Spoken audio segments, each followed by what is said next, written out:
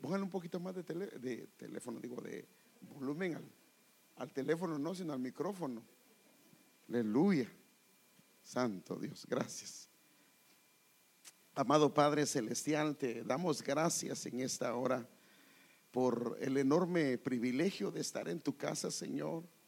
Es un honor, es un privilegio el que nos permites estar delante de ti, Señor. Queremos suplicarte tu ayuda, queremos suplicarte, Señor, tu gracia, tu preciosa gracia, Señor, sobre nuestras vidas, Señor. Necesitamos, Señor, esa gracia divina, Señor, esa gracia del cielo, Señor, sobre nuestro corazón. Y permítenos impartir tu palabra, explicarla, Señor, exponerla, Señor, y que tu palabra pueda, Señor, hacer el efecto, quedar impresa, impregnada en el corazón, Señor, de cada uno de tus hijos, Señor. Hoy, Señor amado, haz algo especial, Señor, con respecto a tu palabra, y permite que se ordenen mis pensamientos, Señor, para poder compartir lo que tú has puesto en mi corazón, Padre. En el nombre de Jesús, Señor, lo pedimos, Señor, y agradecemos a ti por todo lo que haces, por todo lo que estás haciendo y por todo lo que seguirás haciendo, en el nombre de Jesús. Amén. Fíjese que como sabe, el viernes pasado empecé hablando sobre esta temática, la perfección de la conciencia. Y hoy quiero ver la parte número 2, aunque si usted no la ha escuchado, yo le recomiendo que la escuche en las predicaciones que tenemos, en la aplicación que está, en las aplicaciones que tenemos en las redes sociales. Ahí la puede escuchar, porque no voy a repetir prácticamente casi nada de lo que hablé, porque la idea es que vayamos avanzando, amén. Y entonces, si tiene una duda, pues después me la puede preguntar. Pero vimos, hermanos amados, que yo le mostré algunos versículos de la importancia de la conciencia, cómo opera dentro de nuestro corazón. Pero también vimos, hermanos amados, que la conciencia puede evolucionar o puede involucionar. Y esto sí es grave, porque por supuesto la Biblia no fue dada para la gente del mundo, sino fue dada para la iglesia. Y hay el peligro que alguna gente dentro de la congregación, su conciencia no ha estado evolucionando, y como no ha evolucionado, entonces ha ido para atrás y ha ido involucionando, y la conducta, la manera de ver las cosas, la manera de proceder, la manera de inclusive caminar delante de Dios, se debe a una conciencia que está contaminada, a una conciencia que ha sido afectada por el pecado y por varias áreas. Pero por eso no podemos, hermanos amados, verlo si no lo analizamos a la luz de la Escritura. Y como dije, es a veces más sencillo compartir sobre cosas que son tangibles, que son tocables, y no cosas intangibles, porque como no las miramos, entonces no vemos lo grave que algo es. Y fíjese que hay enfermedades tan graves, hermano, que a veces no se detectan. Si sabe que hay una enfermedad que le llaman la enfermedad silenciosa, que es fatal. ¿Alguien sabe cuál es? El cáncer. Hay mucha gente que no le da ningún síntoma, y cuando viene a caer en el asunto, el cáncer está avanzado. O sea que es una enfermedad letal pero silenciosa. Pero mire los estragos, muchas veces viene y ya no hay tiempo para tratar a alguien, y prácticamente es cuestión de, le dan meses, le dan días, le dan semanas. Y así muchas veces, sin darnos cuenta, la conciencia puede estar haciéndonos tanto daño en nuestra caminata. Y por eso es que no logramos caminar, no logramos ver como lo miran los demás. Nuestros ojos miran diferente, nuestro corazón percibe diferente, y todo el mundo dice: pero ¿qué le está pasando? ¿O qué le pasa, hermana? ¿O qué le pasa, hermano? Y dice: pues nada, yo estoy bien. Entonces necesitamos, hermanos amados, poder disertar un poco sobre esto. Y hermanos, yo no soy psicólogo, lo único es tratar de ver algunas cositas que la Biblia da a través de la Escritura, porque la Escritura abunda en pasajes de hablándonos al respecto. Y si la Biblia, con solo un versículo que la Biblia hablara al respecto, es suficiente para tratarlo, pero hay más de eso, donde nosotros podemos decir, la Biblia le da una importancia, porque sí tiene que ver con la caminata del creyente y tiene que ver con la manera, son los lentes para ver la caminata. Mire lo que dice este pensamiento en la Biblia, la versión La Palabra, en Proverbios 27:19. Como el agua es espejo del rostro. O sea que el agua lo que hace es que si uno se mira en el agua, va a reflejar el rostro. Revíseme. Así la conciencia es un reflejo de lo que es el ser humano. Mire cómo lo dice la Escritura. Entonces le voy a poner otros pensamientos de lo que es la conciencia. Ya le hablé de algunos diccionarios, pero tomé otros pensamientos acá. La conciencia es una luz interior que indica el camino del bien o del mal. ¿Por qué? Porque Dios ha puesto una ley dentro del corazón. Y esa ley no solo se la puso a el creyente, sino eso viene desde el principio, hermano. Y por eso es que la gente que no conoce al Señor un día va a ser juzgado por esa ley que ya venía dentro del programa RAM, dentro de la memoria RAM que nosotros traemos dentro de nuestro corazón. Porque sabe que las computadoras traen una memoria que le llaman RAM, que ya la trae.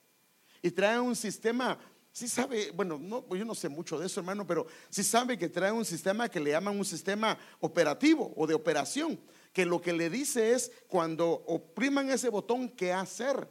Entonces nosotros traemos un sistema operando que Dios lo puso. Ahora, cuando el Señor viene, hermano amado, a nuestras vidas, eso se abre, la luz se refleja y podemos ver mucho más claros. Por eso la Biblia dice que la caminata del creyente es como la luz de la aurora. Entonces también la conciencia es una voz interior que acusa cuando se obra mal o aprueba cuando se ha obrado bien. Y qué hermoso es cuando nadie es juzgado, sino que lo que hacemos, el Espíritu no nos trae un redarguir del corazón, un redarguir de nuestro espíritu diciendo esto está mal, esto no está correcto. Pero por eso digo que es importante que la conciencia esté limpia, porque la Biblia dice que hay hombres o mujeres que a lo malo le dicen bueno y a lo bueno le dicen malo. Es obvio que la conciencia de tal persona ya no es una conciencia que está bien. Porque si a lo malo le está diciendo bueno, eso es un problema. Y es un problema también que ahora tenemos un asunto, que el pecado se ha legalizado. Antes, el homosexualismo ha sido de parte de Dios, hermano, un pecado abominable, y Dios no lo aprueba. Pero vienen los gobiernos y dicen no, el pecado no, el homosexualismo no es un pecado, sino que es una tendencia sexual en una persona. No, eso no es lo que dice la Escritura.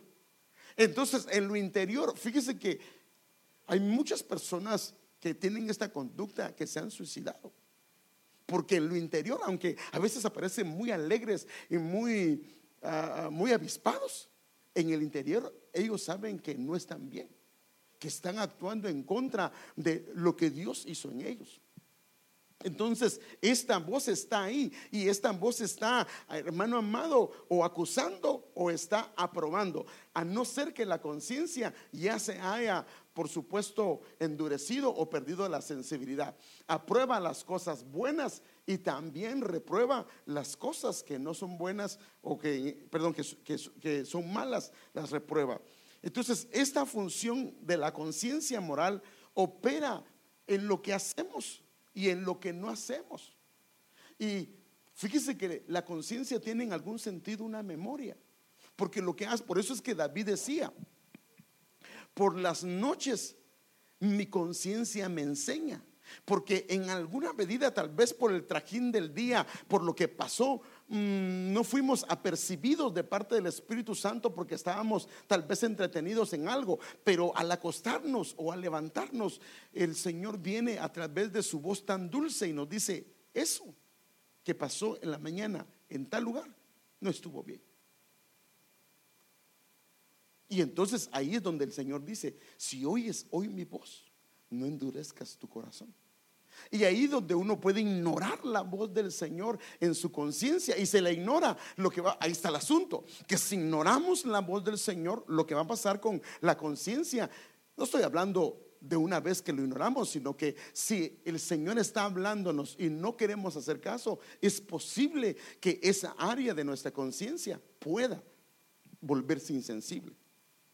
Entonces hay una memoria que en alguna medida queda en la conciencia, que lo que hace es que nos recuerda lo que pasó, y lo que hace es que trae una gratificación de que algo estuvo bien, que hicimos bien, o viene algo como una culpa, porque Dios nos está llamando a través de esa conciencia de pecado, nos está llamando al arrepentimiento.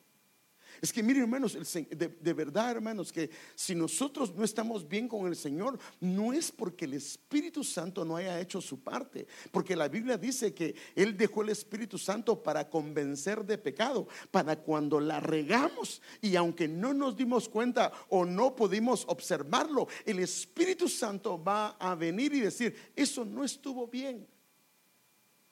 Y ahí es donde el Señor viene y nos da la oportunidad de venir al arrepentimiento y decirle: Señor, perdóname. Ahora, lo que he aprendido yo es que cuando uno desarraiga algo, es cuando uno pide perdón al Señor, pero arregle el asunto. Por ejemplo, le habló feo a alguien, muy feo. Se da cuenta, el Espíritu Santo le hace ver que estuvo mal, le pide perdón al Señor. Pero ¿sabe cuándo va quedando sellado eso? Cuando va y con la persona y le dice: el día de ayer yo te hablé de una manera incorrecta y te pido perdón. ¿Sabe qué hace el Señor? Esa conciencia se vuelve bien sensible y entonces está lista hasta para las cosas más mínimas. Y qué hermoso es cuando la conciencia está operando de esa manera, porque entonces es sensible para muchas cosas del Señor, y entonces esa conciencia comienza a agradar al Señor. Entonces, cuando hay una conciencia limpia, mire, y ahorita solo estamos hablando de la conciencia limpia, que es su primera etapa. El enemigo no puede acusarnos y hacer estragos en nuestra alma, porque una de las cosas que más daño nos hacen es la culpabilidad. ¿Sí o no? Cuando sabemos que la regamos y hay algo, y por eso fíjese qué tremendo, inclusive con pecados. Esta es la bendición cuando uno hace la manera correcta de pedir perdón. Yo ofendí a mi esposa, le pedí perdón al Señor y luego lo arreglo con ella. Entonces, si yo lo arreglé con ella, ya no hay nada que me pueda acusar el enemigo. Pero vine yo, lo arreglé con Dios, pero no lo arreglé con ella, y el enemigo sigue diciendo: pero mira cómo tratas a tu esposa, pero mira cómo esto. En cambio, si lo hago de la manera correcta, el enemigo no tiene manera de acusarme, no tiene manera de ir. Y porque, hermano, la acusación es un arma del enemigo. Por eso uno de los nombres de él, ¿cuál es? El acusador. Ahora, ¿por qué cree que es uno de los nombres de él? ¿Le funciona o no le funciona? Porque le funciona. ¿Cuántas cosas nosotros nos limitamos en el Señor de lo que Dios quiere hacer en nosotros, y lo que no nos deja es la acusación? Entonces déjenme enseñarle aquí un ejemplo. Esta es la historia de un joven que se llama Daniel. Y vinieron a él y lo acusaron de que él no respetaba al rey y que no hacía lo que el rey decía, que había un decreto. Y lo llevaron delante del rey y dijo: rey, tú firmaste un decreto de que todo aquel que en el término de 30 días orara a alguien más que no fuera a ti, iba a ser echado en el foso de los leones. Y dice: sí, pero el problema fue que él estimaba a Daniel, y cuando le traen a Daniel, él hizo todo lo posible para librarlo, pero era como era un decreto de Media y de Persia, era un decreto irrevocable y no lo pudo librar. Y dice que lo que hizo fue, le dijo: bueno, Daniel, al Dios que tú siempre sirves, que Él te libre.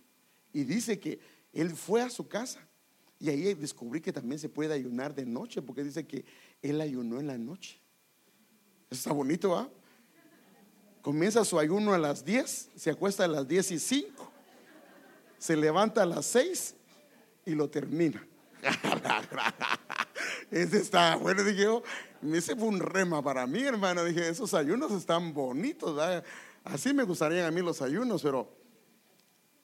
Y entonces vinieron, él no lo pudo librar y lo agarran y lo meten al foso. Ahora, ese foso de los leones, a los leones, ¿sabe qué hacían? Los dejaban sin comer, porque la idea era que cuando entraran se le dejaran ir. No era que Daniel tenía mal olor y los leones salieron huyendo, ¿va? Dijeron que como hiede. No, sino que lo que pasa es que algo sucedió y Dios cerró las fauces de los leones. Pero aquí a lo que quiero llegar yo es que, mire qué dice. Cuando va el rey va, y el rey Darío va, y no con mucha esperanza comienza a decir: Daniel, te pudo librar el Dios al que tú siempre sirves. Y él viene y le contesta desde adentro, y entonces ya lo sacan, y él dice, me gusta esa versión, por eso lo puse: mi Dios ha enviado a su ángel y ha cerrado la boca de los leones, de modo que no me han hecho mal alguno. Por lo mismo que delante de él, o sea, delante del Señor, la inocencia fue hallada en mí. Asimismo, delante de ti, oh rey, ningún mal ha hecho. Ahora apliquémoslo a lo espiritual. Cuando no hay nada, ¿de qué nos va a atacar el enemigo? ¿De qué te va a atacar?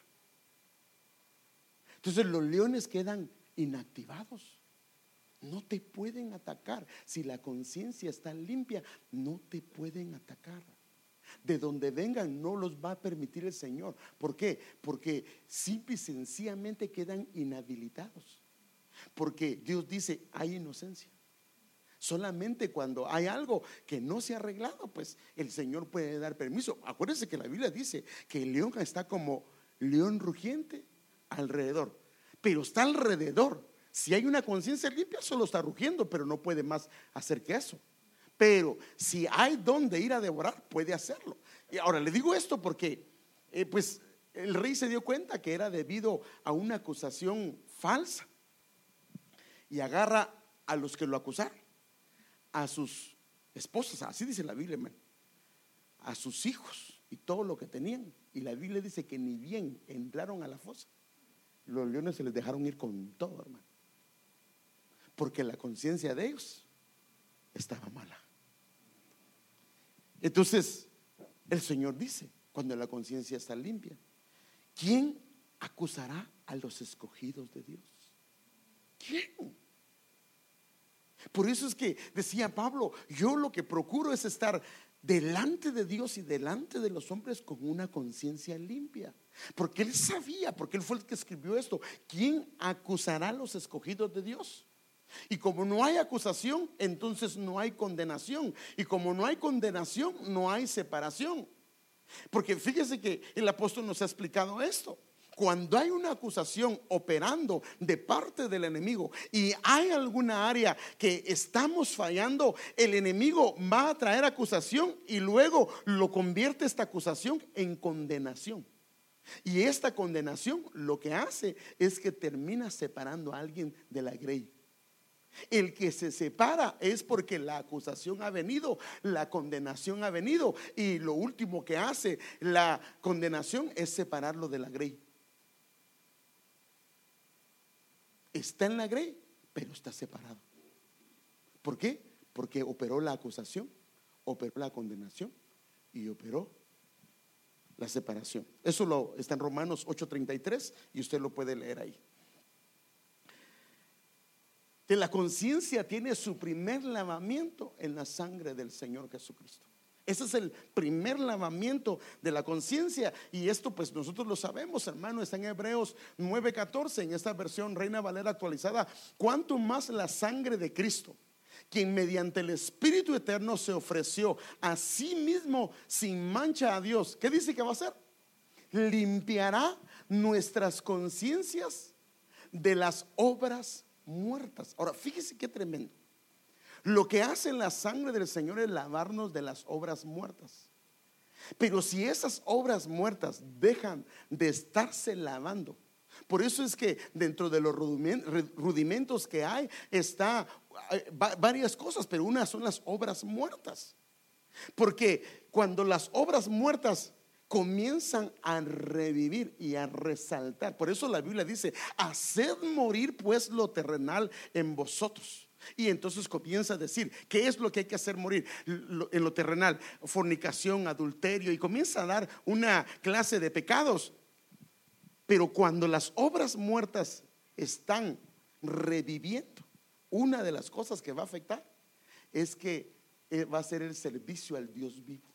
Si las obras están muertas y están siendo lavadas por el Señor, entonces va a haber una habilitación para servir al Dios vivo. Hay una tendencia en el corazón de servirle, que sabe que debe de hacerlo, sabe que tiene un llamado de parte de Dios para rendirle su vida y ponerse al servicio del Señor, porque sabe que el gozo de su corazón, la razón de su vida es estar sirviéndole. Donde él encuentra, donde ella encuentra su completa satisfacción es sirviéndole al Señor. Pero eso no se puede ser posible si hay una conciencia que no está siendo rociada por la sangre del Señor Jesucristo. Y es increíble cómo entonces la Biblia nos da algunas pistas diciéndonos: cuando hay un problema de servicio a mí, uno de los problemas que hay es que las obras muertas han revivido, están operando. Ahora, una obra muerta vuelve a crecer o a nacer o a revivir primero cuando no confesamos nuestro pecado. Ese pecado activa algo que ya estaba muerto de parte del Señor y lo vuelve a hacer revivir. Pero bueno, no me quiero quedar aquí. Entonces, este primer lavamiento da lugar a un proceso de crecimiento en la perfección de la conciencia. Ahora, yo quiero que note algo, hermano. O sea que la limpieza no es el final. La limpieza es el inicio de lo que Dios hace, porque lo que quiere Dios es darnos una conciencia perfecta, una conciencia irreprensible. Pero para eso hay procesos en los que nosotros tenemos que someternos en la presencia del Señor. ¿Para qué? Para que estemos bien delante de Dios. Entonces, hermano, nosotros vamos a poder orar sin que el enemigo esté metiéndonos cosas. Pero ¿cómo puedes pedir eso si mira lo que está pasando? No, oramos con libertad.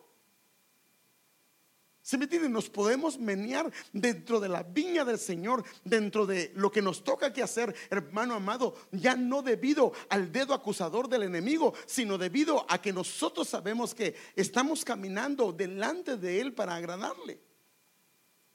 Entonces, si se recuerda esto, nuestra hermana Ingrid predicaba del libro de Daniel y yo le hice hincapié en esto, que una de las cosas que dice Daniel es: muchos serán. Fíjese pues, no dice todos, o dice todos. Muchos serán. Número uno, limpios. Y ya le dije a usted de que, perdón por el ejemplo que puso ese día, haga de cuenta que aquí hay 10 hermanos. Sus vestiduras son de diferentes, o sea, vienen vestidos diferentes, pero ellos cada uno trabajaron en la mecánica, en el campo, en la pintura, en diferentes áreas, pero trabajaron con la ropa que trae puesta, sudaron todo el día. Entonces ellos están acá hoy y ellos vienen y sus vestiduras están sucias.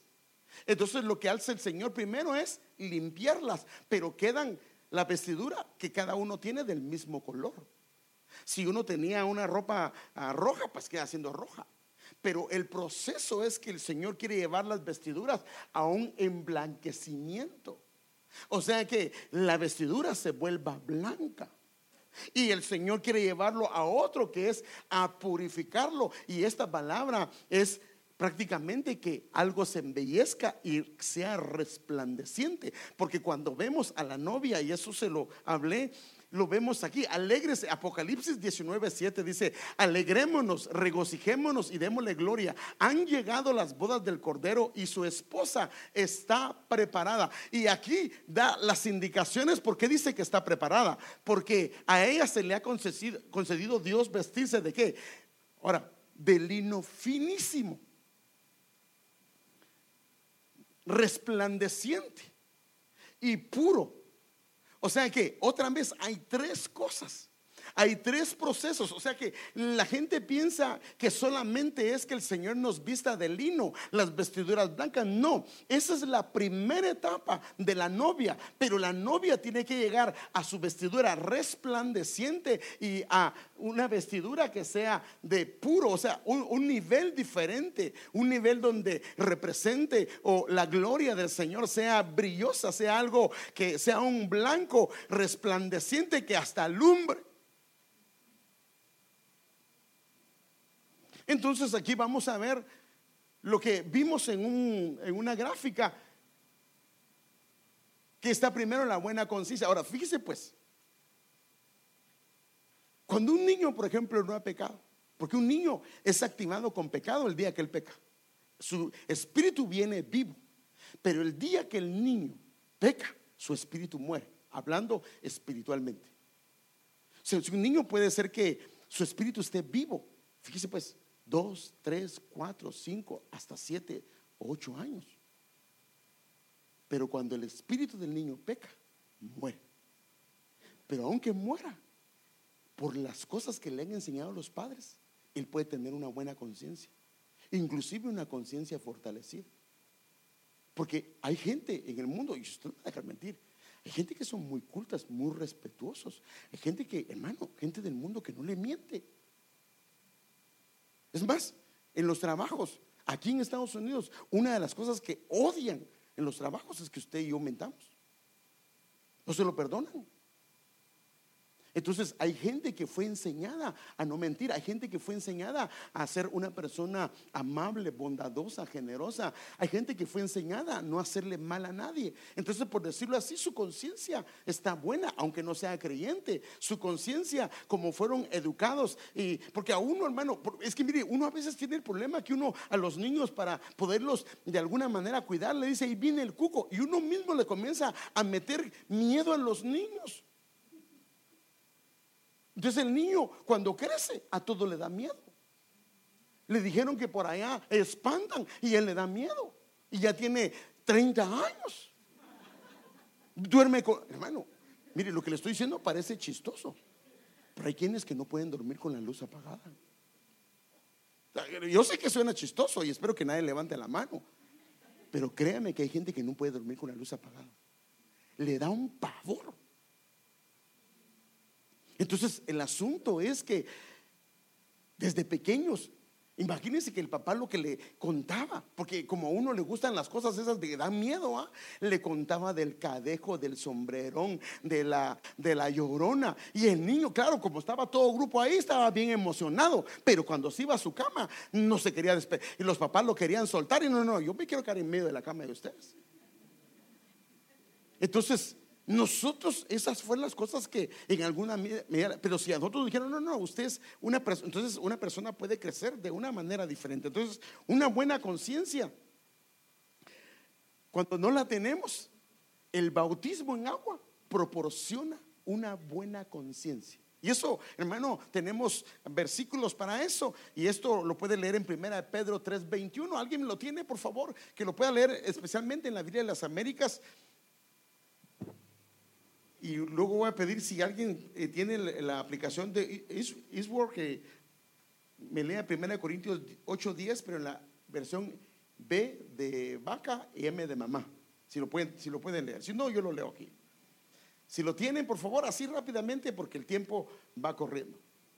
1 Pedro 3:21. Ahí puede ver que lo que hace el bautismo es que nos proporciona la buena conciencia que en alguna medida la perdimos. Amén, hermano. En la versión Reina Valera Primera de Pedro 3:21 dice: el bautismo que corresponde a esto ahora nos salva, no quitando las inmundicias de la carne, sino como la aspiración de una buena conciencia hacia Dios por la resurrección de Jesucristo. Ok, ahora, en la versión de las Américas dice, sino como una petición a Dios de una buena conciencia. O sea que el bautismo lo que hace es que hay una petición: Padre, el día que yo me bautice, dame una buena conciencia. O sea que si no hay bautismo, no se habilita la buena conciencia. Eso es lo que dice la Escritura. Y hay varias escrituras, pero si no, no nos pasaríamos de aquí. Ahora, sigue. Luego está la fortalecida conciencia. Ahora, ¿cómo se fortalece esa conciencia? Se fortalece dentro del discipulado, al ir adquiriendo conocimiento, porque le dijeron que el cuco, que espantan, que aquel ídolo que estaba en tal lado le puede salir en la noche. Pero cuando usted comienza a darse cuenta que el ídolo no tiene poder, que usted tiene un Dios vivo, hermano, el conocimiento le da libertad y usted ya no tiene más miedo a muchas cosas que tal vez tenía miedo. Tenía miedo de salir a la calle, tenía miedo de esto, hermano. Entonces, porque algunos, hermano, en su casa parece que sea el Banco de Estados Unidos, porque tienen 20 candados, tienen alarma y tienen 10 chuchos o perros, hermano. Entonces, tienen un miedo.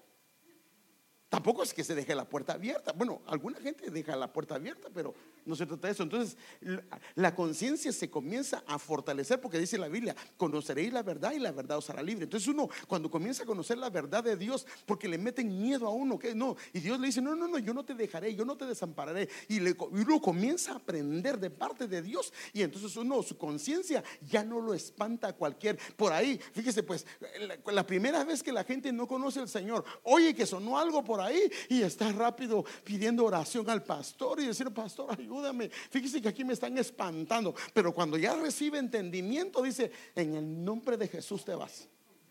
Y su conciencia se comienza a fortalecerse.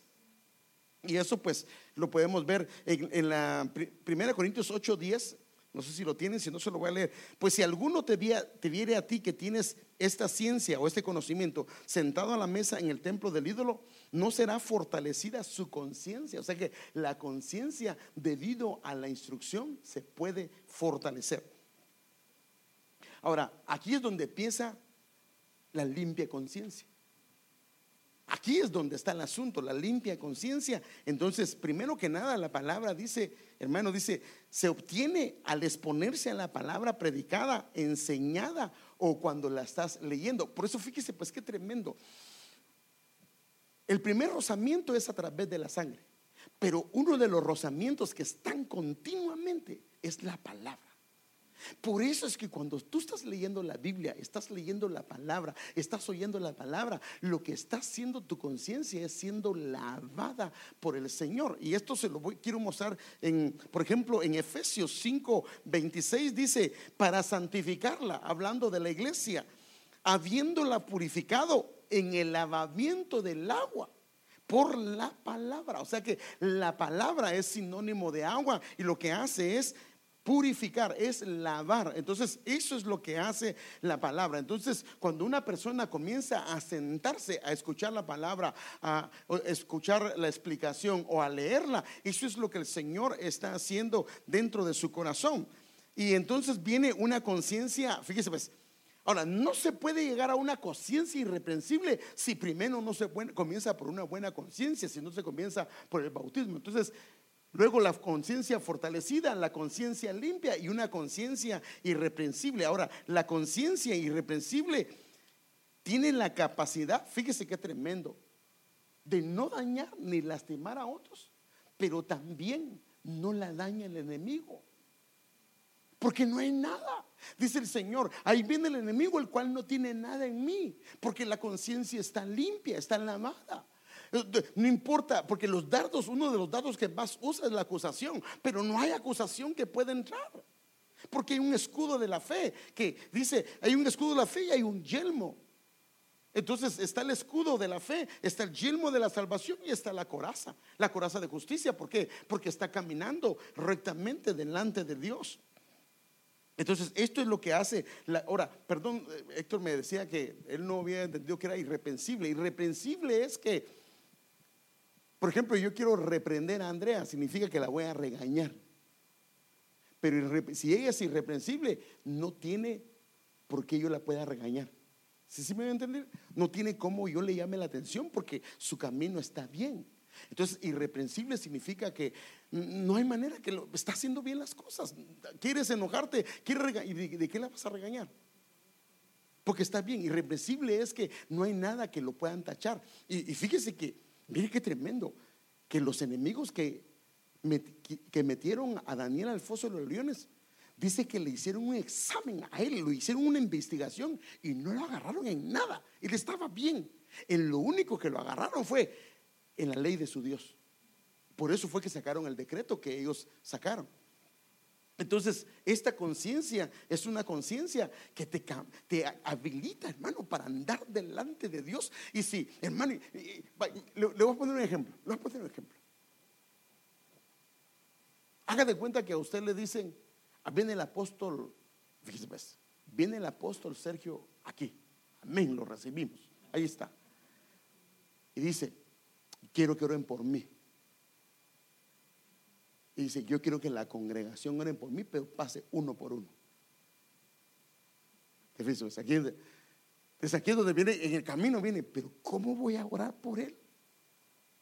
Sí, mire, ¿cómo voy a orar por él si él es un siervo, es un apóstol y yo no soy digno? Entonces ahí, ya cuando llega ahí, ya no pueden ni orar.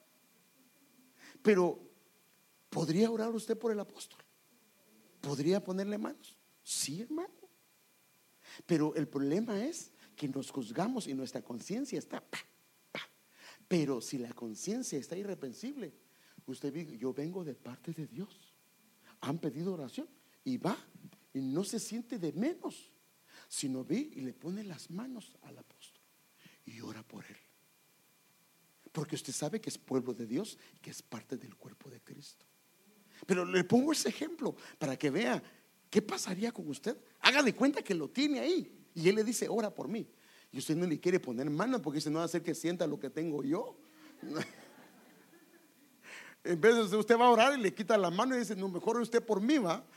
Entonces, fíjese que esto es muy importante. Entonces, la conciencia, entonces cuando hay una conciencia irreprensible, imagínense que ahorita le dicen: hermano, ¿podría orar por esta persona que está enferma? ¿Sabe qué hace? Lo hace y le pide a Dios con todo su corazón. Pero si la conciencia no está bien, pues ¿cómo le voy a pedir yo al Señor si yo no estoy bien? ¿Sí? Entonces ahí esas oraciones no son efectivas. Salimos del paso porque pues nos pidieron que oráramos. Pero imagínense cuando estamos bien, le decimos: no, hermana, usted tenga fe y vamos a clamar, vamos a invocar el nombre del Señor y con confianza. Esa es una conciencia que es irreprensible.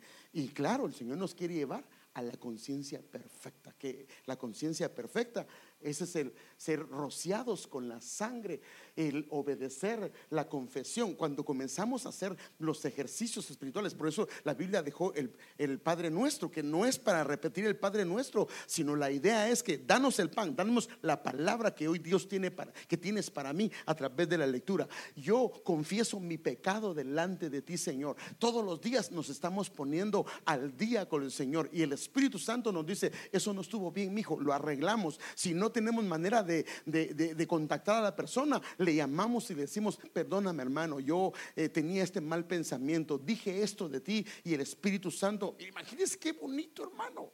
Entonces la pregunta es: ¿cuántas veces le ha pedido usted perdón a su esposa? ¿Cuántas veces le ha pedido perdón a su esposo? ¿Cuántas veces le ha pedido perdón a sus hijos? ¿Cuántas veces usted, hijo, le ha pedido perdón a su papá o su mamá? ¿O le pide perdón solamente cuando lo agarran con las masas en la mano? ¿O la masa en la mano? ¿Ah? Las manos en la masa, como el chavo estoy yo, ¿verdad? Pero usted me entiende. Solo pide perdón así. Pero ¿cuándo fue que el Señor le puso en su corazón y dijo, imagínense, perdóname, no te dije esto, no me lo preguntaste, pero no te lo dije, pero te pido perdón porque lo pensé? Ay, hermano, entonces miren, por eso es que no se trata de quién grita, sino si alguien tiene su conciencia irreprensible o perfecta, pídale que ore por usted, hermano. ¡Ja! Porque a veces nos impresionan los nombres, ¿no? Y los puestos. No, lo que tenemos que ver es eso. Eso es lo que tenemos que ver. Porque esos hermanos o hermanas, cuando oren, no hay nada que los achaque. Y van a orar con todo su corazón y te van a impartir de lo que ellos tienen. Amén. Bueno, ay, Padre, ya se me fue Entonces, vimos hoy que entonces hay una conciencia neutra, una buena conciencia, una conciencia fortalecida, una conciencia limpia y una conciencia irreprensible y una conciencia perfecta. Ahora, hasta ahí estamos bien, ¿estamos claros en esto? Ahora, el asunto es cómo una conciencia puede involucionar. Aquí está, ese es el problema, hermano. Porque estamos hablando del pueblo del Señor, puede involucionar. Y mire, hoy en la mañana hablábamos en la coinonía que el problema de nuestros ojos es que están cerrados. Hablan de orgullo y todo el mundo piensa en alguien más, menos en él. Hablan de envidioso y todo el mundo piensa en alguien más, menos en él. Hablan, mire, hasta el ladrón, hablan del ladrón y dice, pues habrá otro más que yo, ¿va? Entonces todo el mundo, pero cuando los ojos están abiertos y la conciencia está operando, uno sabe que Dios le está hablando a uno y uno puede verlo y decir, sí, Señor. Entonces el asunto acá es que esto necesitamos mucha honestidad delante de Dios, porque la conciencia primero se hace débil, luego se contamina, luego se hace mala, luego se corrompe y se puede llegar a cauterizar. Ahora, ¿cuál es el proceso de la involución de la conciencia? Entonces la conciencia, esa es la conciencia débil. Eso es lo que no aparece ahí. Ok, si la conciencia se fortalece a través de el discipulado de la doctrina, y la conciencia se fortalece y se hace fuerte, la escasez del discipulado, la escasez de la doctrina, escasez de la enseñanza bíblica puede debilitar una conciencia y hacerla débil. Ahora, cuando se hace débil, entonces lo que va a pasar es que va a ser expuesta a cualquier dardo del enemigo, porque entonces cualquier cosa el enemigo lo va a usar para atacarlo.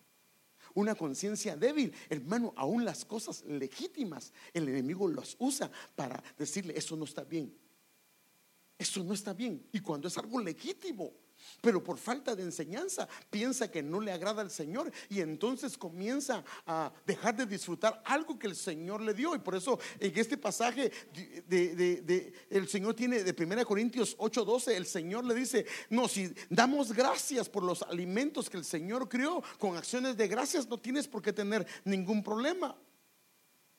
O sea que la enseñanza, el discipulado fortalecen la conciencia. Y luego está, perdón, hermano, es que algo pasó, pero esta es la conciencia. ¿Cuál es la conciencia que sigue? Ahorita sí lo voy a agarrar, a ver si está tomando nota o está haciendo el paquete que tiene su papel ahí, ¿va? Bueno, ¿cuál es la conciencia que sigue? Hoy sí lo agarré. Que algunos solo miran que hacen así, no sé si están solo haciéndose el loco o agarrando ortografía, o ¿cómo se llama aquella para agarrar buena letra? Bueno, la conciencia contaminada. Ahora, cuando la conciencia es débil, esto va a conducir a que la conciencia se pueda contaminar fácilmente, y esto, la conciencia débil conduce a que ésta se contamine fácilmente, especialmente en lo que oye o en lo que ve o en lo que le dicen. Y entonces, mire, hermano, hay gente que todo es pecado. Todo es pecado, hermano. Si le dice usted, mire, ¿será que podemos ver una movie? No, usted, yo me voy a contaminar y voy a pecar. Mire usted, ¿será que nos podemos comer una carnita de esas? Pero mire, esas que son grandotas. No, eso es gula. Porque eso, lo que pasa, gula es que los que comen demasiado. ¿Y será que después de ese gran pedazote de carne nos tomamos un pastel? No, no, eso no, porque eso, hermano, hay gente que tiene problemas con todo. Mire, hay 4 cosas que la Biblia dice que no debemos de comer. Número 1, sangre. Eso no debemos de comer. 2, sangre, por ejemplo, cualquier animal que ha sido ahogado y su sangre no ha sido puesta. Lo sacrificado a los ídolos y todo lo que es contaminado. Son 4 cosas. Y lo demás podemos entrar. Eso es lo que dice la Escritura. Entonces, por eso es que los chinos se comen las ratas también. Yo sé que en la mente de uno no está eso, ¿va? Pero ellos se la comen y ya no tienen ese problema que usted y yo tenemos, porque la conciencia pues nos la aplicaron así. Pero bueno, la conciencia contaminada, la conciencia débil conduce a la conciencia contaminada. Y por ejemplo en 1 Corintios 8:7, en la versión BTA 2003 dice: mas no en todo se halla esta ilustración, sino que hay algunos que, creyendo todavía que el ídolo es alguna cosa, comen bajo ese concepto viandas que se le han ofrecido, y así la conciencia de estos, por ser débil, viene a quedar contaminada. O sea que una conciencia débil es una conciencia que lo que va a tener problema es que va a ser contaminada, y al ser contaminada es obvio que va a ser un terreno del enemigo donde él va a poder operar. Pero tenemos que avanzar, hermano. La otra es la conciencia, ¿cuál? Mala.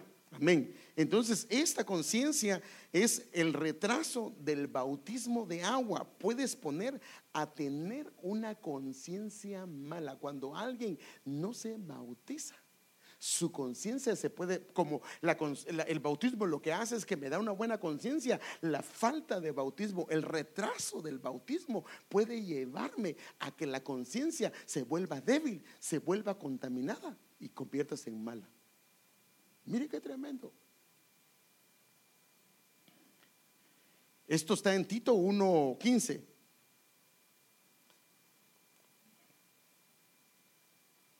Perdón. No, en Hebreos 10:22. Lleguemos a Él con sincero corazón, con plena fe, purificados los corazones de las inmundicias de mala conciencia. O sea que después de la contaminación viene la mala conciencia. Y luego, ¿qué conciencia sigue? Corrompida. Ahora, esta corrompida ya es otro nivel de conciencia. Ya es una conciencia donde aquí ya a lo malo se le dice bueno y a lo bueno se le dice malo, y entonces las personas comienzan a proceder de una manera incorrecta. Ya aquí el Espíritu Santo, aunque les hable, no lo ven así. Esta es la autosuficiencia, la sabiduría humana que puede inclusive traer incredulidad. Fíjese que inclusive hay gente que ha leído la Biblia varias veces y ellos inclusive agarran la Biblia para pecar. O sea, es una autosuficiencia, y aquí lo que ha habido es incredulidad. Y esto, hermanos amados, lo dice estas personas con conocimiento de logos, o sea, de la palabra escrita, la letra de la palabra, sin habérsele sido revelada, se han envanecido con sabiduría humana y se han vuelto incrédulos. Y especialmente con respecto a lo que dice la palabra, toman únicamente lo que les conviene, y lo que no les conviene lo hacen a un lado. En Tito 1:15, mire cómo lo dice, 1:15 al 16: todas las cosas son puras para los puros, mas para los corrompidos e incrédulos nada le es puro, pues hasta su mente y su conciencia están corrompidas. O sea que una de las cuestiones de una persona que se ha corrompido en su mente es que se vuelve incrédula, hermano. No cree nada. Posiblemente fue una persona que creyó en el arrebatamiento, creyó en los dones, creyó en todo, pero ha dejado de creer. Y fíjese que el enemigo es tremendo, porque a veces ha dejado de creer debido a que Dios ha tardado algunas cosas. Por ejemplo, hay gente que dice, y el Señor lo dice en la Escritura, hay algunos que piensan que el Señor no va a venir porque Él tarda su venida, pero Él la tarda porque hay algunos que necesitan arrepentirse. Pero como no ha venido, o como no le ha contestado, o como no le ha dado lo que usted pide, o como no le ha concedido esto, o como no, porque el problema de nosotros es que cuando pedimos, Dios lo hace muchas veces como lo pedimos, pero muchas veces se lo hace de la manera que Él quiere. A veces, por ejemplo, mire, yo he visto todo esto, hermano. A veces alguien le dice: Señor, quiero que traigas a mi hijo al camino del Señor. Y uno lo que espera es que el Señor amanezca un día, el niño o el joven, su corazón tocadito, y le diga: papi, mami, quiero ir a la iglesia, ¿será que puedo yo aceptar al Señor? Eso es lo que uno espera, ¿va? Y a veces viene un hijo y tiene un accidente. A veces viene un hijo o una hija y se enferma. Señor, pero si yo te pedí que mi hijo viniera. Y dice: pues eso es lo que quiero hacer. Pero él sabía que la única manera es a través de un accidente, a través de una enfermedad, a través de un fracaso, a través de alguna situación. Esa es la manera que Dios obra. Lo que pasa es que los ojos no lo pueden ver, pero muchas veces, como no nos ha contestado, en el corazón puede haber incredulidad. Y entonces ahí viene la gente y dice: yo no creo. Yo le dije a Dios que me hablara, no me habló, y por lo tanto Él no habla, y entonces ya no creo en las profecías. Y entonces tiene un peligro de entrar a una conciencia corrompida. Y fíjese, pues estos, el que tienen la conciencia corrompida, dice el versículo 10, profesan conocer a Dios, pero con los hechos lo niegan. Y mire cómo lo describe la Escritura: siendo abominables y rebeldes, reprobados en cuanto a toda buena obra. O sea, dice: yo conozco, y le mencionan versículos, le mencionan la Biblia. Hermano, yo me he quedado asombrado de gente que me habla del Apocalipsis y no conoce al Señor. Es más, conocen más que los creyentes, que nosotros deberíamos de conocer la Escritura. ¿Y cuál es la última? Conciencia cauterizada. Ahora, esta conciencia, esto se da en los que se han apartado de la verdad, conscientes, han dejado de amar la verdad y se apartaron de la verdad. Y esto, hermanos, también, estos se apartaron de la verdad escuchando, hermano, mire qué tremendo, a espíritus engañadores, doctrinas de demonios, y lo principal es que dejaron de amar la verdad del Señor. Y entonces en 1 Timoteo 4, 1 al 2 dice: pero el Espíritu dice claramente que en los posteros tiempos algunos apostatarán de la fe, escuchando a espíritus engañadores y a doctrinas de demonios, por la hipocresía de mentirosos que tienen cauterizada la conciencia. Esta palabra cauterizada es una palabra que se llama causteriazo, que significa cauterizar, insensible, quemar, hermano. Pero bueno, esto lo vamos a pasar porque este es el peligro de una conciencia que está ciega, o que ha entrado a débil, que se ha contaminado, que está mala, que está corrompida, o que está cauterizada. Es que entra en un peligro. Mire lo que dice en Efesios 4:18: les digo pues, y con insistencia les advierto en el Señor, que no imiten a los paganos, que se mueven por cosas inútiles. Su inteligencia está en tinieblas, su ignorancia y su conciencia está ciega, y los mantiene muy lejos de la vida de Dios. Ese es el problema cuando entra una ceguera en la conciencia, cuando los ojos son apagados, porque entonces comienza a haber un alejamiento de la vida, de la conducta, de la manera del vivir de una iglesia, del vivir de lo que el Señor quiere para alguien. Y después dice de perder, entonces como la conciencia se pone ciega, se pierde todo sentido moral, y aquello que antes era pecado, o que lo miraba como pecado, o que lo miraba como desagradable, ahora lo practica y se mofa de que esto lo hizo o hizo aquello, y se han dejado llevar por el libertinaje. Mire, hermano, o sea, viene como hay un problema, una involución en la conciencia, entonces comienza a haber una involución en su moral, y entonces llega a un libertinaje. Y buscan con avidez toda clase de inmoralidad. O sea que la inmoralidad está asociada con un problema de la conciencia, cuando ha entrado en una involución. Qué tremendo.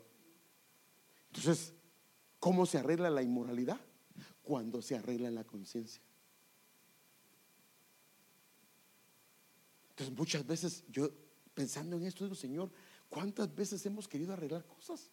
Pero la conciencia no está arreglada, no ha sido lavada.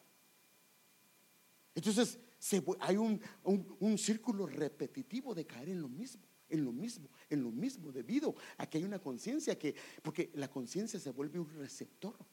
Entonces un receptor significa que, por ejemplo, tiene problema con tal cosa y cabal, su corazón es inclinado hacia algo y lo otro es inclinado hacia acá y se hace un link a través de esto. ¿Cómo se puede afectar seriamente nuestras conciencias? Mire hermano, cómo las conciencias pueden dañarse. Esto lo mencionó el apóstol y por eso mencioné este versículo. 1 Corintios 15:33 en la pechita. No hierren, o sea, no se equivoquen. Las malas conversaciones corrompen, ¿qué? Las buenas conciencias. O sea que una conciencia llegó al nivel de buena, pero malas conversaciones pueden hacer que la conciencia comience a involucionar. Ahora, hermano, no es por una platicadita, porque cuando es una platicadita y estuvo mal, el Espíritu Santo, hermano, mire, cuando uno ha platicado algo que no le agrada a Dios, ¿sabe qué pasa?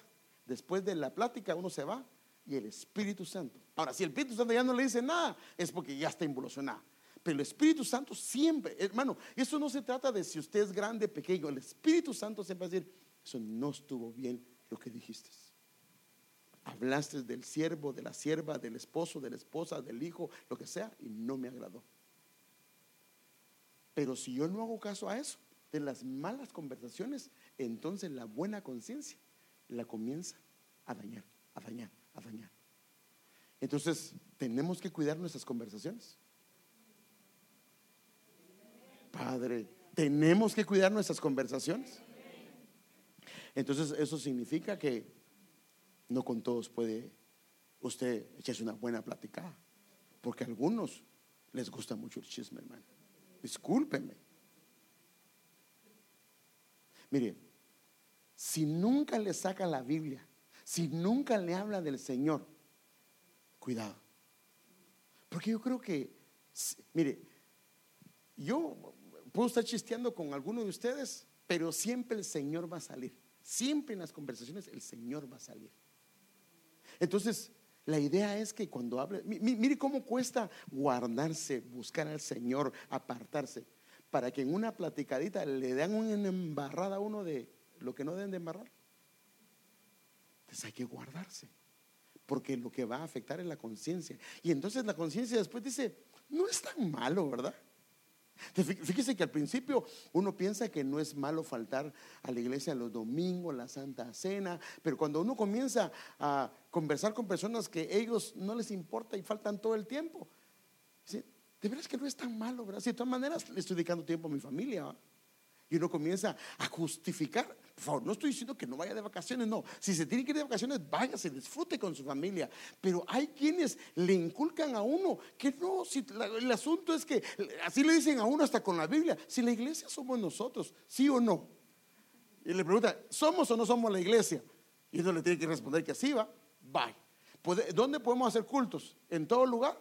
Sí, le dice uno, vaya, en mi casa hago culto. Oigo en todo el camino y se lo ponen a uno tan bonito, pero no es eso lo que dice la Biblia. Cuando la conciencia, entonces estas malas conversaciones afectan la conciencia. Padre Santo. Otro que afecta la conciencia, ya solo voy a apuntalarle acá, es la acusación. Cuando alguien está acusando, lo que va a afectar es su conciencia. Se la va a involucionar si no para. Por favor, no estoy diciendo que no le digamos a lo malo, malo, sino que, por ejemplo, mire pues, cuando uno viene, ¿cómo ese hermano fue capaz de hacer eso? Cuidado, mire hermano, perdón lo que voy a decir. Cuando uno dice eso, casi le puedo asegurar que esa persona va a caer en lo mismo o peor. Bueno, yo he aprendido eso y por eso yo me guardo. Pero aparte de decir, hermano, ¿por qué pasó esto? Y tratar de ayudarlo es una cosa, pero juzgarlo de manera que echarle y denigrarlo, ahí está el asunto, ahí está el asunto. Entonces la acusación sí puede hacer que la conciencia sea afectada. Otro, la mentira puede hacer que la conciencia sea afectada. Por eso tenemos que amar la verdad, porque la mentira sí puede afectar que la conciencia sea afectada. La falta de santidad, la falta de sinceridad puede hacer que la conciencia sea afectada. ¿A qué nivel? Yo no lo sé, pero puede llevar a una persona a involucionar en su conciencia. Entonces hay cosas que nos evolucionan y hay cosas que nos involucionan. También el pecado puede, que no está arreglado, que no está confesado, puede afectar también la conciencia. Mire, hermano, yo he visto esto. Por eso es que uno, cuando el Señor le habla, fíjese, pues qué tremendo. Cuando Dios le habla a uno que algo no está bien, mire, más le tengo que poner ejemplos, porque póngale que yo tuve problemas con un hermano y este hermano me dijo algo incorrecto y yo también le dije algo incorrecto. Y el Espíritu Santo viene y me dice, pídele perdón. Mi esposa me dice, no estuvo bien. Sí es cierto que no te habló bien, pero no estuvo correcta la manera que le hablaste. Entonces ahí el Espíritu Santo me está hablando a través de ella, a través de la palabra y a través del Espíritu. Entonces, ¿yo qué tengo que hacer? Arreglarlo a la brevedad posible. Porque mire pues, si ya me habló ella, me habló el Espíritu Santo, me vio y cabal al otro día, si ahí te acuerdas que leo un versículo y Dios hablándome, y si no lo arreglo, digo, no, pero es que está ocupado, yo tengo mucho que hacer y yo quiero hacerlo personalmente. Y total es que le ponemos muchas cosas para no arreglarlo. Se pasó un día, se pasó 2 días, se pasó 3 días. En el 5.º día, ya, ¿sabe qué comienza a decir uno?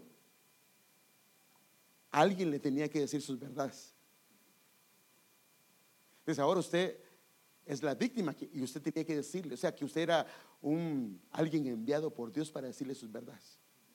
Entonces viene luego, uno como no pidió perdón, uno comienza a justificar su conducta. ¿Qué pasó con la conciencia?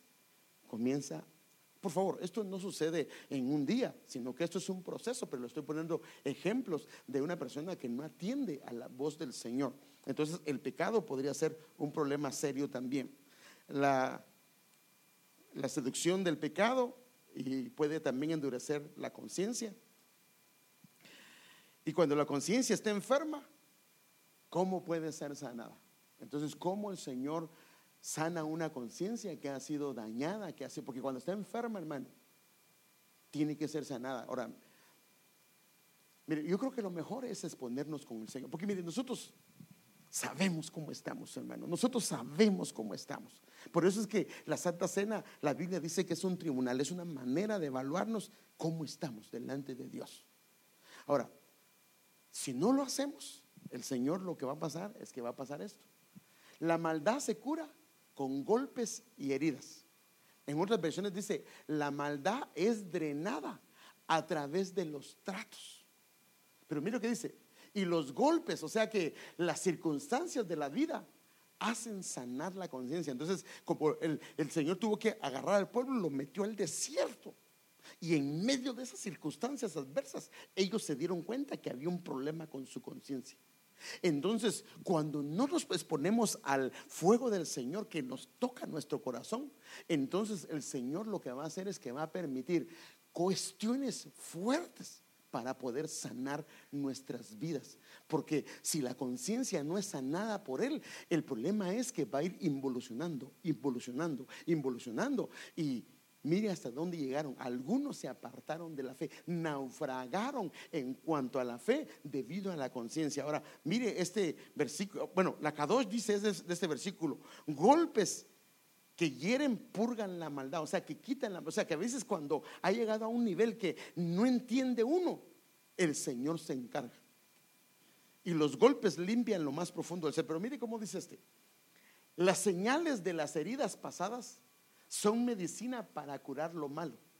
Y las vivas amonestaciones, cuando Dios viene a través de las amonestaciones, los tratos que Él trae, llegan a lo más secreto del vientre. O sea que lo mejor es exponernos al fuego del Señor. Ahí el Señor nos sana y reconocer que estamos mal delante de Dios. Pero si eso no se da, como somos hijos, dice, como somos hijos, Él va a meter a alguien a la disciplina. Pero Dios no quiere meterlo a la disciplina, porque la idea es que el Señor nos trabaje en nuestra alma y reconocer que estamos incorrectos. Y esto es lo que el Señor quiere que nosotros hagamos delante de Él. Amén. Y mire, termino con esto, Andrea, por favor. Mire, le dice David a su hijo: yo sé, Dios mío, que, bueno, este es otro versículo, pero este es otro que también le habla. Yo sé, Dios mío, que tú examinas las conciencias y que te agrada la rectitud. Por eso con recta intención te he ofrecido todo esto, y ahora puedo ver con alegría que tu pueblo aquí reunido te ha presentado generosamente sus ofrendas. Cuando las conciencias están mal, nos cuesta ofrendar. Y no me estoy refiriendo a lo económico, a darle la ofrenda que nos corresponde. Hermano, ¿qué dice la Biblia? ¿Busca alabadores o adoradores? Y los adoradores lo que hacen es que le presentan sus ofrendas al Señor. Por eso dice que haya en nuestros labios fruto de labios que confiesan su nombre. Entonces, cuando la conciencia está con problemas, una de los problemas que comienza a afectar es la alabanza. Por eso que aquel hombre Acán, cuando lo trajo Josué delante de él, le dijo: da gloria a Dios. ¿Y sabe qué pasó con Acán? No pudo dar gloria a Dios. No pudo, porque había una conciencia que le estaba machacando. Entonces el Señor sí examina nuestras conciencias, y Él quiere que sean purificadas, que sean conciencias buenas, que sean conciencias fortalecidas, que sean conciencias limpias, que sean irreprensibles, y quiere llevarnos a la perfección. Porque al llevarnos a la perfección, hermano amado, las vestiduras, nada lo va a manchar. Hermano, no es solamente un pasaje que el Señor quiere decir: vengo por una novia sin mancha, sin arruga. No es solo para tratar de decir que va a ser un vestido blanco, sino Él está hablando en serio. Él viene por alguien que ha sido tratado por Él, ha sido que se ha dejado emblanquecer, que se ha dejado purificar por Él. Porque lo que anhela, hermano, cuando nosotros comenzamos a ser trabajados en nuestra conciencia, comenzamos a ver las cosas de una manera diferente. ¿Cuántas veces, hermano, estamos equivocados y debido a la conciencia no lo logramos ver? No lo dice la esposa, el esposo, los hijos, los hermanos, y no lo logramos ver. Pero cuando el Señor aclara, limpia nuestra conciencia, comenzamos a darnos cuenta que esto no está bien, que aquello no le agrada al Señor, que aquello es algo que el Señor aborrece. Pero es cuando la conciencia ha sido lavada. La sangre de Jesús, hermano, tiene el poder. No solamente lo hizo una primera vez, ese es el primer proceso, pero su sangre sigue teniendo el poder para limpiarnos, para restaurarnos. Y si nuestra conciencia tal vez ha entrado en una involución, también posiblemente haya necesidad de una administración, que hay cosas que están escondidas y no han salido a luz. Pero si solamente hay una conciencia débil o una conciencia no fortalecida, tal vez lo que necesitamos es quitar aquellas cosas. Mire, hermano, un vaso de agua, el agua está limpia, pero una tan sola gotita pequeña de cianuro podría afectar el agua de ese vaso. Entonces, una mosca puede afectar el perfume del perfumista. Una locura, algo que Dios no quiere, puede afectar. Por eso dice el proverbista: sean blancos tus vestidos en todo tiempo. Entonces el Señor quiere, ahora dice vestidos, porque hay varios vestidos. Y uno de los vestidos es una conciencia irreprensible y perfecta. Ahora, hermanos, si la Biblia lo dice, ¿es porque es posible o no es posible? ¿Sí, hermanos, o no? Sí es posible. Hermano, es que eso no creo. No, no. Si el Señor no nos va a pedir algo que Él no nos ayude a lograr hacer. Amén. Ahora imagínense cuando la conciencia está operando con los hijos, que viene el hijo y le dice: mami, perdóneme, yo le mentí, le dije que iba a tal lado y no fui a tal lado. Mami, perdóneme, yo agarré esto que no era mío. Perdón. Y hermano, mire qué hermoso, hermano. Cuando comenzamos, hermanos amados, a caminar sinceramente, no solo esposo con esposa y esposa con esposo, sino hacia los hijos y los hijos hacia nosotros, con una limpieza y una transparencia dentro de nuestro hogar. No debemos, el esposo no tiene que mentir a la esposa, la esposa no tiene que mentir al esposo. Eso no le agrada al Señor, porque eso afecta la conciencia. A veces queremos justificar el que no le puedo decir esto y por eso tengo que mentirle. No, no, no, eso no es de Dios.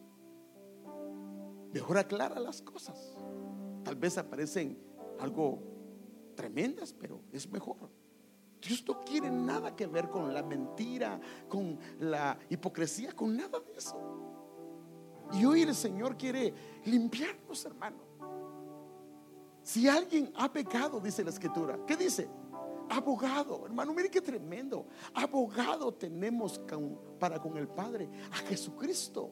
Y la sangre, hermano, así dice, de su Hijo nos limpia de todo pecado. No hay pecado que la sangre del Señor no pueda limpiar.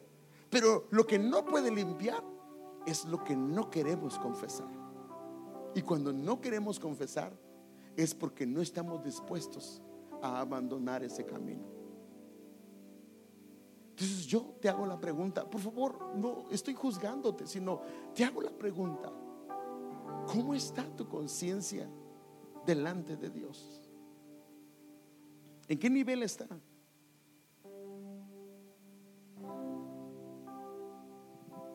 Podríamos evaluarnos. ¿Está del lado positivo o del lado negativo?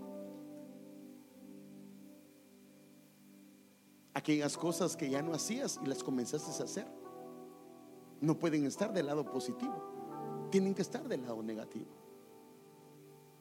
Pero hay esperanza, porque el Dios al cual servimos es un Dios que quiere restaurarnos. Por eso Él nos dice: vuélvete, vuélvete a mí. Vuelve. Hay un llamado de parte del Señor para que nos volvamos. Y cuando nos volvemos, hermano, como hizo con el hijo pródigo, aunque venía embarrado y lleno de, perdón la palabra, porquería, hermano, Él lo mandó a lavar. Le puso vestiduras nuevas, le puso un anillo, le puso collar, le puso sandalias. Aún, hermano amado, aquel hombre que era un sumo sacerdote, sus vestiduras se habían manchado, y el Señor dijo: quítenle las vestiduras que están manchadas y cámbienle vestiduras nuevas. Dios quiere limpiarnos, hermano.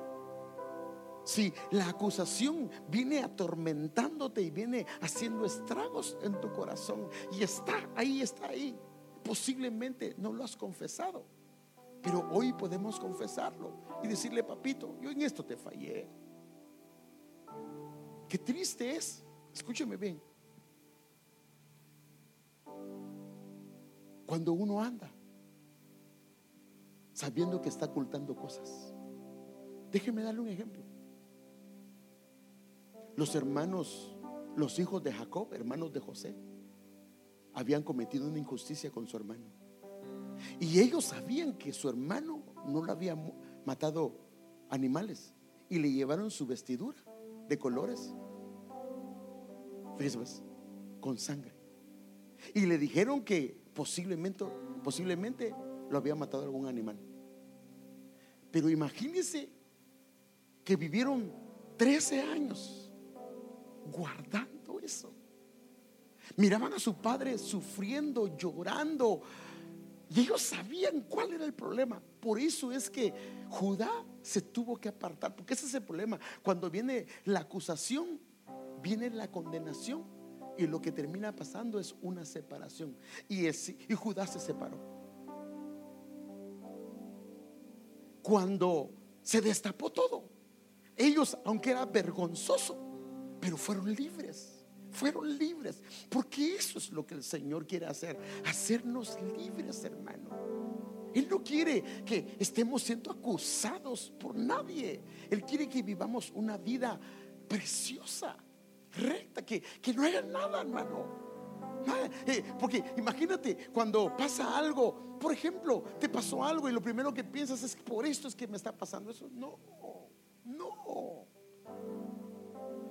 Cuando limpiamos nuestra conciencia, sabemos que tenemos un Padre bueno. Dios no es como nosotros, que se quiere desquitar, hermano. Entonces, hoy podemos presentar nuestra conciencia delante del Señor, pero con honestidad, amén, con honestidad, y decirle: Señor, así está. Y yo ahí calladito, así está, yo creo que así está. Y ayúdame. Dame tu gracia, Señor. Yo quiero vivir con una conciencia limpia, irreprensible delante de ti. Que no haya nada que esconda. Nada, Señor, nada. Lo único que está en mi corazón, que eres tú. Que brille. Porque cuando hay algo que está escondiendo, es como una luz que está siendo tapada con barro. Aunque haya luz, no puede la luz reflejarse. Póngase de pie un momentito. Padre, aquí estamos, Señor. Aquí estamos, Señor, aquí estamos. Padre, hoy nos exponemos delante de tu presencia. Señor, queremos que trabajes nuestra conciencia, Señor. Reconocemos, Señor, que nuestra conciencia no está bien, pero hoy la ponemos delante de tu presencia. Queremos que nuestra conciencia sea buena, que sea fortalecida, que sea, Señor amado, limpia con tu sangre, que sea irreprensible y que la lleves a la perfección, porque queremos caminar sin nada que nos acuse, Señor. Queremos estar, cuando estamos en tu presencia, sin que haya algo que el enemigo nos quiera achacar de nuestra caminata, porque lo que ha pasado o lo que ha sucedido, te hemos pedido perdón. No te hemos escondido nada, nada te hemos escondido.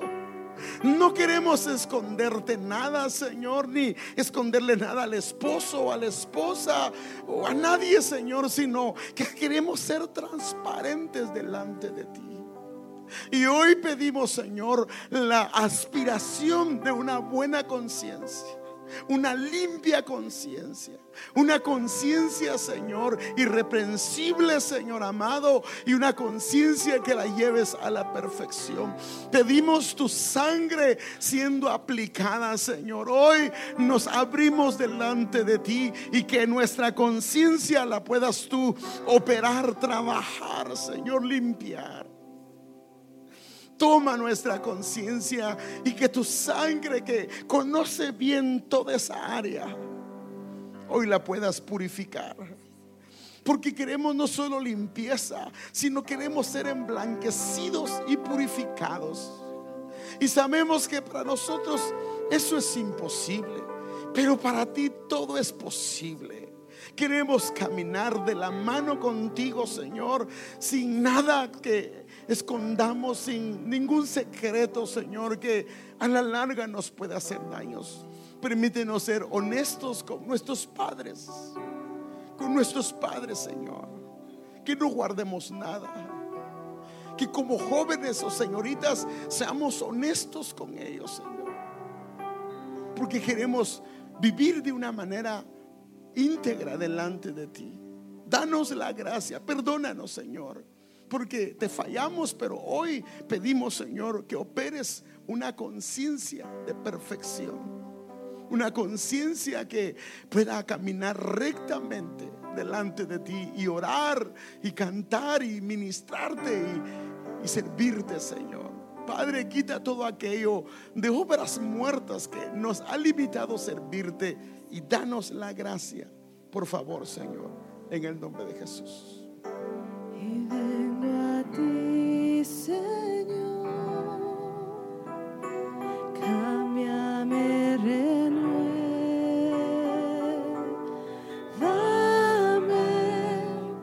por la gracia que encontré.